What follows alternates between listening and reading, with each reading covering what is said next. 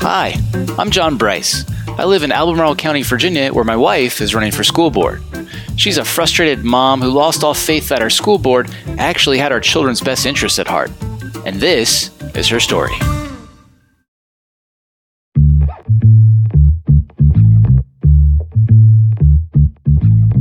Albemarle County schools had a reputation for strong academics for many years, but that's no longer the case. What happened? We are not the district that we once were. We used to really focus on academics. We used to focus on academic rigor. And that doesn't always mean academic excellence. It doesn't mean that all of our students are going to go to Ivy League schools. It just means that we were focusing on strong academics and making sure that our students were built up in that. And we've lost the focus on that over the years, and we're now seeing the results of that. When I talk to people, they still think that we are the best school district in the area. And the fact is that we're not, and we haven't been for a very long time. Louisa has been outperforming us on the SOLs, the Standards of Learning tests. They've been outperforming us since 2014, every single year. Wow. Nelson County just outperformed us this past year. Between 2014 and 2019, I believe, the following counties all outperformed us: Augusta, Fluvanna, Orange, Rockingham for a few of those years, and Louisa, as I said. So we simply are not the best in the region. And while it's not important to be the best, that's not the only measure of a school district, it does beg the question, what are we doing differently? What are we doing differently than the surrounding counties? Is it just the surrounding counties that are eating our lunch? No, it's not the surrounding counties. So I've been digging into the most recent SOL scores that were just released a couple weeks ago, and it's very telling to look at our scores compared to statewide scores. And one thing that I'm particularly interested in is elementary reading scores. I think that, and this is, when I'm out talking to people, when I'm canvassing, I think everybody gets that teaching kids to read, that should be our number one job as a school system. If we're not teaching them to read, we are failing at our first job. So third grade is the first time that students take the SOL test. And when we look at our third grade reading scores, they've been going down for the past few years. And so when we look at all students in third grade in our county, last year, only 64% of them passed the reading test. So that means 36% failed the reading test. When I tell people that, they're like, no, not now, Marl. But yes, here, 36% of all of our third graders failed the SOL reading test last year. And that's 2 points below the state average. It gets worse when you look at minority groups. So when you look at economically disadvantaged students, they only passed the reading test last year at a rate of 35%. And that is 17 points below the state average. Our Black students passed at a rate of only 31%, which is 22 points below the state average. That is staggering to me. I mean, we're failing these populations, and they're the exact populations that our district says it's so focused on. But the third grade reading scores for Black students have gone down 29 points in the past 2 years. So 2 years ago, 60% of those students were passing the reading test. Last year, it was only 31%. That's just a staggering decline. Okay, so the pandemic obviously had a major impact. How has ACPS performed during the post-COVID recovery period? Well, first, before I say how we've performed post-COVID, I do want to say that there seems to be this attitude yes, I know the COVID really hurt our scores and students are behind. It wasn't just COVID. This is part of a trend. We have been trending down for quite some time, so they can't just blame it on COVID. Now, since COVID, when you look at scores, when we compare ourselves to surrounding counties, we didn't take as much of a hit as other counties did during COVID. We didn't see as much of a drop in our scores. I don't know why that is. My guess would be that we are a more affluent county than some of the surrounding counties. And so parents here were able to compensate for, what was lost during virtual learning with tutors or pods or whatever. That would be my guess. Regardless, we didn't have as much of a dip in our scores during COVID. But since COVID, all of the surrounding counties started to recover. So from 2021 to 2022, all of the surrounding counties started to recover. They started to rebound from COVID, yet we did not. We continued to decline that next year. And that's something that I've never heard anybody at the district level talk about. I don't hear any curiosity about like, whoa, what are we doing differently? And maybe we should look around and try to emulate what other counties are doing, because it seems to be working better than what we're doing. Okay, so it sounds like things began moving in the wrong direction well before the pandemic and are only getting worse now.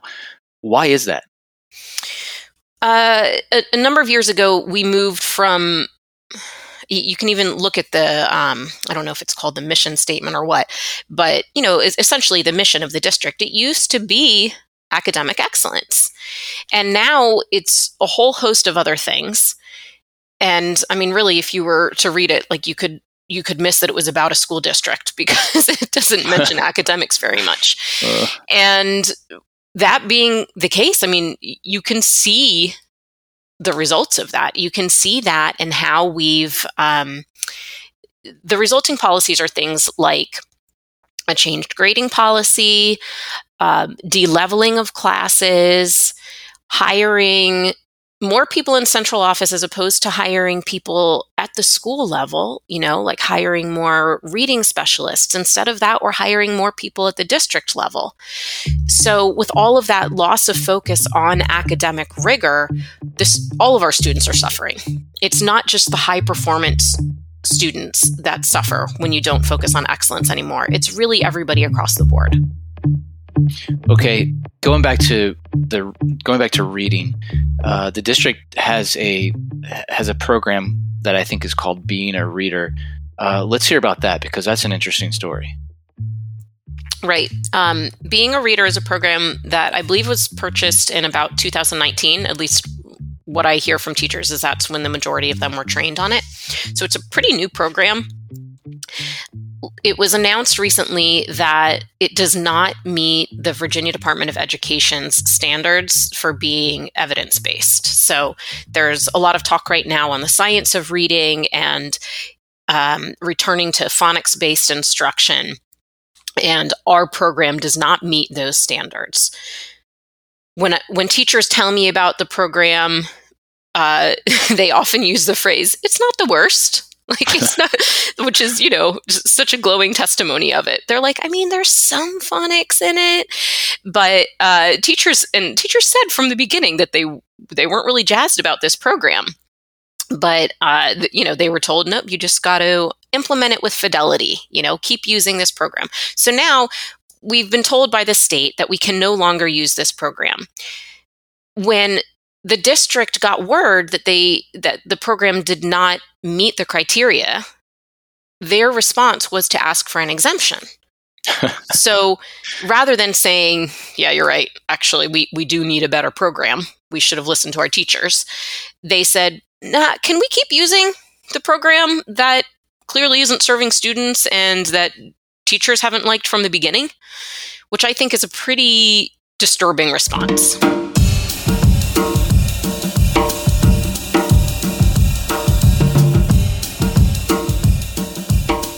Let's talk about de-leveling. So a lot of people might not know what de-leveling means. What is it? De-leveling refers to the practice of not having multiple levels within a subject. So while our middle schools used to have, I think, 4 levels of math, we now just have 2. Our language arts is no longer leveled at all. They have de-leveled it completely. So all students take the same language arts. And people advocate for this because they say that ultimately it will increase minority enrollment in advanced classes if everybody is taught together. But teachers are very frustrated, and parents are very frustrated with the practice of de-leveling, because what they find is that it holds back the high-performing kids. So, they're not reaching their potential. They're not thriving as much as they would because they're not given the challenge that they otherwise would be. And it's also not serving the kids who are struggling in these subjects because the teacher isn't able to meet their needs the way that they otherwise would. So, teachers say, like, whereas I used to have, I used to really be able to sit down and help my struggling students, I can't do that anymore because I'm also trying to cater to kids who are 4 steps ahead of them. And teachers are like, it's just, it's impossible. I can't possibly cater to this wide range in a single classroom. And, one high school teacher told me that he can now only teach about 80% of the content that he used to, because we also don't have prerequisites for getting into classes anymore. So students in his class no longer have to have taken certain science courses to be admitted into his class, which means that the first part of the quarter he's spending teaching content that in previous years his students already would have known. And the thing is that it's been tried and it's failed in other places. And the school board has been given this evidence. They've been sent studies and articles showing that, listen, this was tried in New York and it failed. This was tried in San Francisco and it failed. But they are still going ahead with it. Why do you think that is? I can't say why that is. I mean, I think that there's an alarming resistance to looking at data. And I think that they are so unaccustomed to anybody pushing back on ideas that they haven't really had to defend their ideas or their policies. They just are, kind of dismissive of people, but there's nobody actually in a position of authority in the district that's pushing back on any of this. So they don't have to research it for themselves. They don't have to dig into it and then ultimately find, oh yeah, there actually isn't great evidence on this. Meg, what are some other policies that have changed and moved us in the wrong direction away from academic rigor? All right, so de-leveling is definitely one. Another one is a cap on advanced placement courses. So the current policy is that students can only take 9 AP courses and they can't start them until their sophomore year. Now, this is an example of something that I think I can understand and even get behind the reasoning behind it. So if I understand correctly, the reason they capped the number of APs is that we know that there's a mental health crisis in adolescents and teens, and they were trying not to feed into that. We don't want a bunch of stressed out students, so they capped the number of APs. But I think that's short-sighted, and I also think it doesn't leave room for the kids who can handle it. There are some kids who can handle 12, 13, 14 APs. Now, those kids are the exception to the rule, but that doesn't mean that there should be a rule against it. Those kids, it's not just about them, building up their transcript and being more competitive. If a kid wants to do something more rigorous and wants to challenge herself more, why are we keeping her from that? And the other thing about APs is that it used to be that students could take so many APs that actually they would place out of a lot of stuff in college and graduate early. If you're economically disadvantaged and trying to save money on college, what's a good way to save money on college? Exactly. 3 years versus 4 years of college is a big difference given how insane college tuition is right now. Right. So we're keeping students from that. We're keeping students from pursuing things that really interest them. I heard from one student who said, if I hadn't been able to take, this is a student who graduated before they capped the number of APs. And she said, if I hadn't been able to take the classes that I did, I would not have been a competitive candidate for the program that I got into. It wouldn't have happened. Wow. Okay. Let's talk about grading policies, because there's been some big changes in that area. I think largely as a result of COVID. I could be wrong about that, but we've heard from a lot of parents and teachers that are, not too happy about some of these changes. So tell us about those. The grading changes are part of it was in response to COVID, just being more lax about everything. But part of it is also an equity measure. So they call it equity grading. One part of the policy is something that they call eliminating zeros. So teachers can no longer give a 0 on an assignment. The lowest score that a teacher can give on an assignment is 50 out of 100. That includes if the student didn't turn it in. So don't show up, don't turn it in, still get 50. Still get a 50. I recently spoke with a teacher who gave one argument that I did find compelling in favor of this policy. And he was saying, we don't want to create a situation where kids can't bounce back. So we don't want, if the kid had 4 homework assignments and got a 0 on one, statistically, it becomes very difficult for that student to bounce back from that. They'd have to get A's on all the others and still wouldn't get an A for the semester. So I do understand that, and I do find that to be a compelling argument for this, but I think that it needs to be tweaked. So I saw that Fairfax County, for example, is now saying, okay, you can't give below a 50 on an assignment that a student turned in and worked on, but you can give a 0 if a student never turned it in. So in my mind, there could be some compromise on that part of the policy. As a teacher, I don't like giving a 50 if a student never turned something in, didn't show up to class. Really never showed any effort, because I don't think that does justice to the kid who worked his butt off to get a 75. There are a lot of students I know who are C students, but they worked really hard to get that C. I had a student when I was a TA at UVA who had an F at the beginning of the semester and came to office hours every week and worked really hard and ended up getting a C. And she was really proud of that C, as she should have been, because she worked so hard to get from her 63 up to her 76, and when you give a 50 for doing literally nothing, it doesn't honor the work of the hardworking C student. There's probably no colleges in America where you can pay tuition, not show up, not turn anything in, and still get a 50. Right. Well, along those lines, I'm in a couple teacher groups, college educator groups, and I've seen a growing number of teachers asking advice, professors or instructors, asking advice on how to deal with students who are disproportionately stressed out by due dates and grades.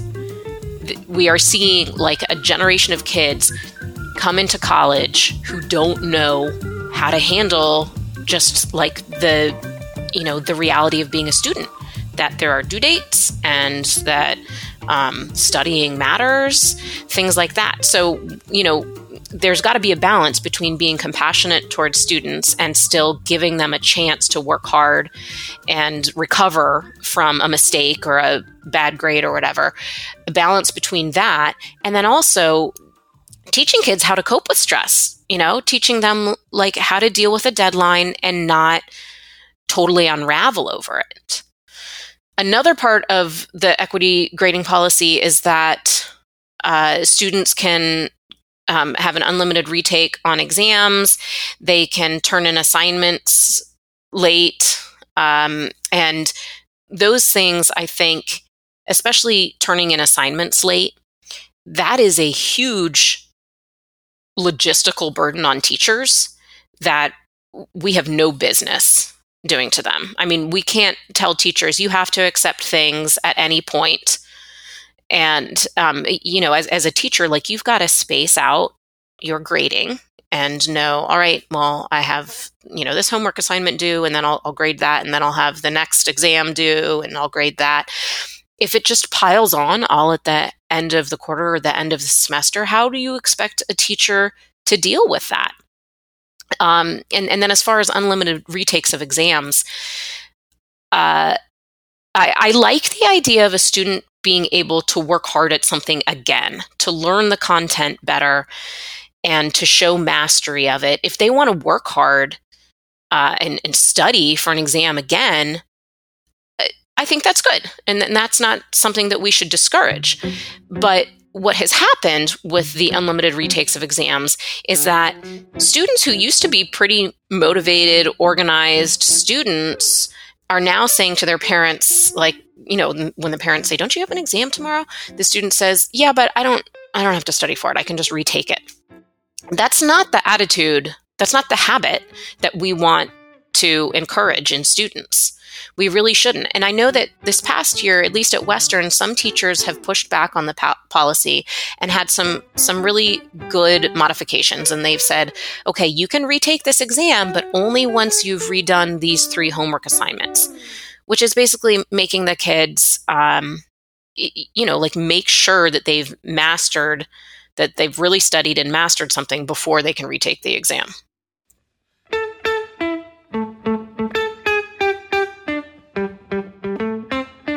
What do you want to say about the widening achievement gap? Yeah, so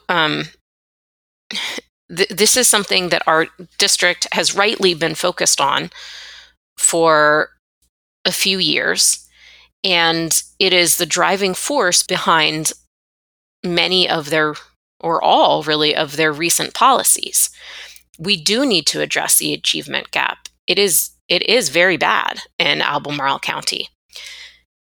But the measures that we've put in place to address it have been in place for a few years now, and we can see that they're not working. So at what point will somebody admit, okay, we had good intentions, but clearly this isn't working? And last year, the district hired a consulting firm to come in and observe classrooms and, look at curricula and things like this. It was an instructional audit, and the purpose of it was to get at why we have a growing achievement gap. And it was pretty frustrating to see them pay money to hire somebody for that, when I know so many teachers who were like, ask me. Mm-hmm. I can tell you what we're doing wrong. And this is what's known as the bellwether report, correct? Yes, the bellwether report was the instructional audit. And it showed a lot of things that many teachers have been saying for years. They've been saying we need better professional development, we need better instructional materials. It basically came back with things that the district should have known if it had been listening to its teachers. All right. And really, I think when we talk about the achievement gap and we talk about deleveling and equity grading, and those things are really focused at middle school and high school and how to eliminate the achievement gap at those levels. And one problem I have is any policy that says it is going to increase minority enrollment in advanced classes. And I did notice that phrase in the bellwether report, and it bothered me, because it raises a red flag to me when somebody talks about increasing merely enrollment in advanced classes. That should not be the goal. The goal should be increasing minority success in advanced classes, enrollment and success, but not just enrollment. If you're increasing enrollment, basically you're making your numbers look better, but you're not actually helping. You're not actually solving the problem. And when we talk about the achievement gap, what I think a lot of it comes down to is early intervention. So we have, 69% of our Black third graders not passing the reading test. That's pretty hard to recover from. K through third is this critical period. And if you don't do right by kids during that period, it becomes monumentally harder for them to recover from that. Kids who aren't reading fluently by the end of third grade are 4 times as likely to drop out of school later in life. So we really need to focus on early intervention in those early grades. We need more reading specialists, we need more math specialists so that those kids can get help before it's too late, but before it's going to be such an uphill battle for them. I heard that, so the PALS test is another reading test that our district uses, and they use the scores on that to identify struggling students who need intervention. And from what I understand, we have so many students whose PALS scores indicate that they need reading intervention, but we do not have enough staff to help those students. So it is not uncommon for a school to have to say, tell a teacher, okay, I see that you have 8 students whose scores indicate that they need reading support. We don't have enough staff for that. So only the bottom 4 are going to get support. That's where we're failing. That is the start of the problem, is early elementary and struggling students not getting the support that they need, and teachers not getting the support that they need to help those struggling students. No amount of de-leveling, no grading policies are going to make up for a kid who didn't get the support that he needed in first grade. I know one afternoon after you were out door knocking and talking to folks, there was a powerful story that you told me about an immigrant who were totally letting down, someone who needs the exact type of intervention and help that you're talking about. Tell that story so listeners can understand what these people are going through. Yeah, I was out door knocking. This was in the Hollymead district, and Hollymead is one of our strong elementary schools, so they're in a good district. I knocked on the door, and it was like around lunchtime. It was noonish, and a little girl answered, and I actually had our daughter with me, so they were chatting for a little bit, and the girl said, "Hold on, I'll go get my dad. He's just waking up." And he came to the door, and he had just rolled out of bed because he had been working an overnight shift, I think, at an assisted living facility, I want to say. And he said that he works that shift because his daughter needs tutoring and reading, and she can't get it at school. So he's working a second job right now to afford her tutoring. And they were the sweetest family, and really sweet, bubbly, precocious little girl. But when I think of the immigrants who moved here, by and large, they moved here for educational opportunities for their kids. And this man is working a second job so that his daughter can get the tutoring that she needs because it's not available at school.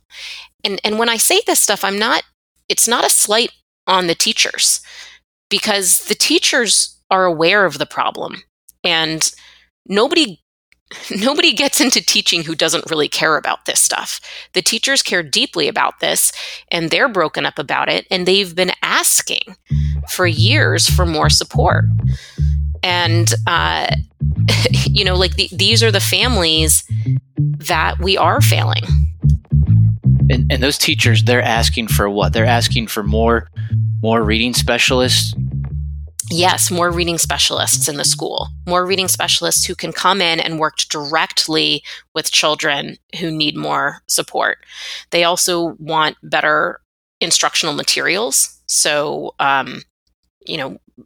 better books. Not being a reader. Not being a reader. That's, better curricula, but also to not have their hands tied by curriculum that's requiring books that they know are boring to the children. Recently, ACPS got rid of some of its best programs that were really working. Talk about that. Another thing that we had been doing really well, so another big change in the district that has taken away from academic rigor is that we closed the academies. Our district used to have 4 academies, and they were by application only. One of them was Mesa. That was probably the most popular academy, like, math, science, engineering academy.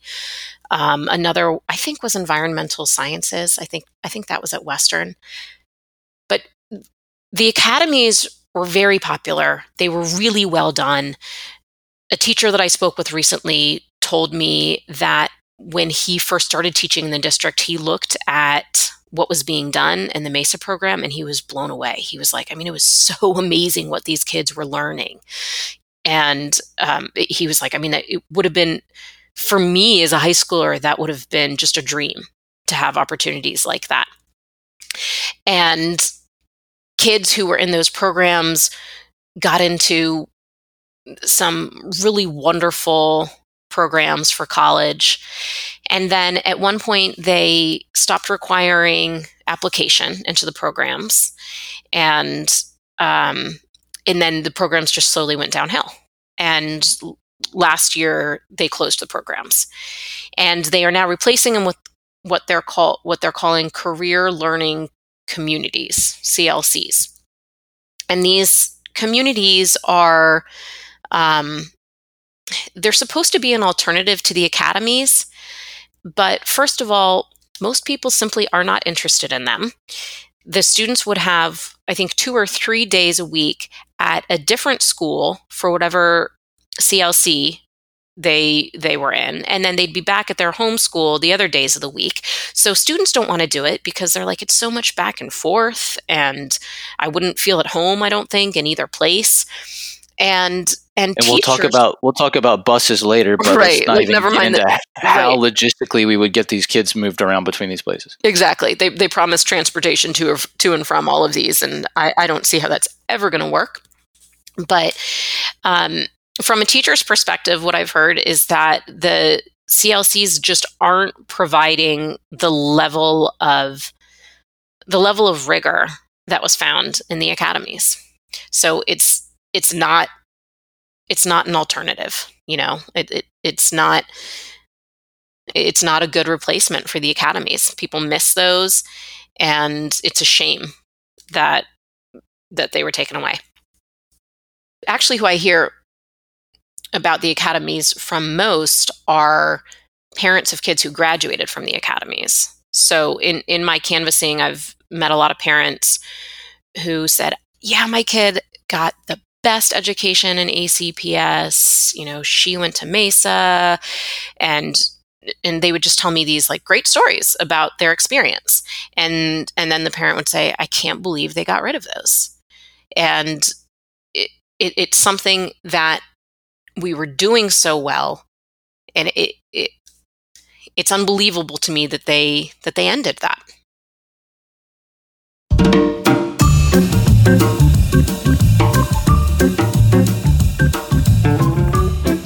I'm John Bryce, and you've been listening to my wife, Meg Bryce, on the Meg Bryce for School Board podcast, which is, of course, paid for and authorized by Meg Bryce for School Board. If you like what you heard, I hope you'll continue listening and text this episode to at least 3 of your friends. Meg would be honored to earn your vote and grateful for even the smallest donation, which can be made by visiting megforschoolboard.com.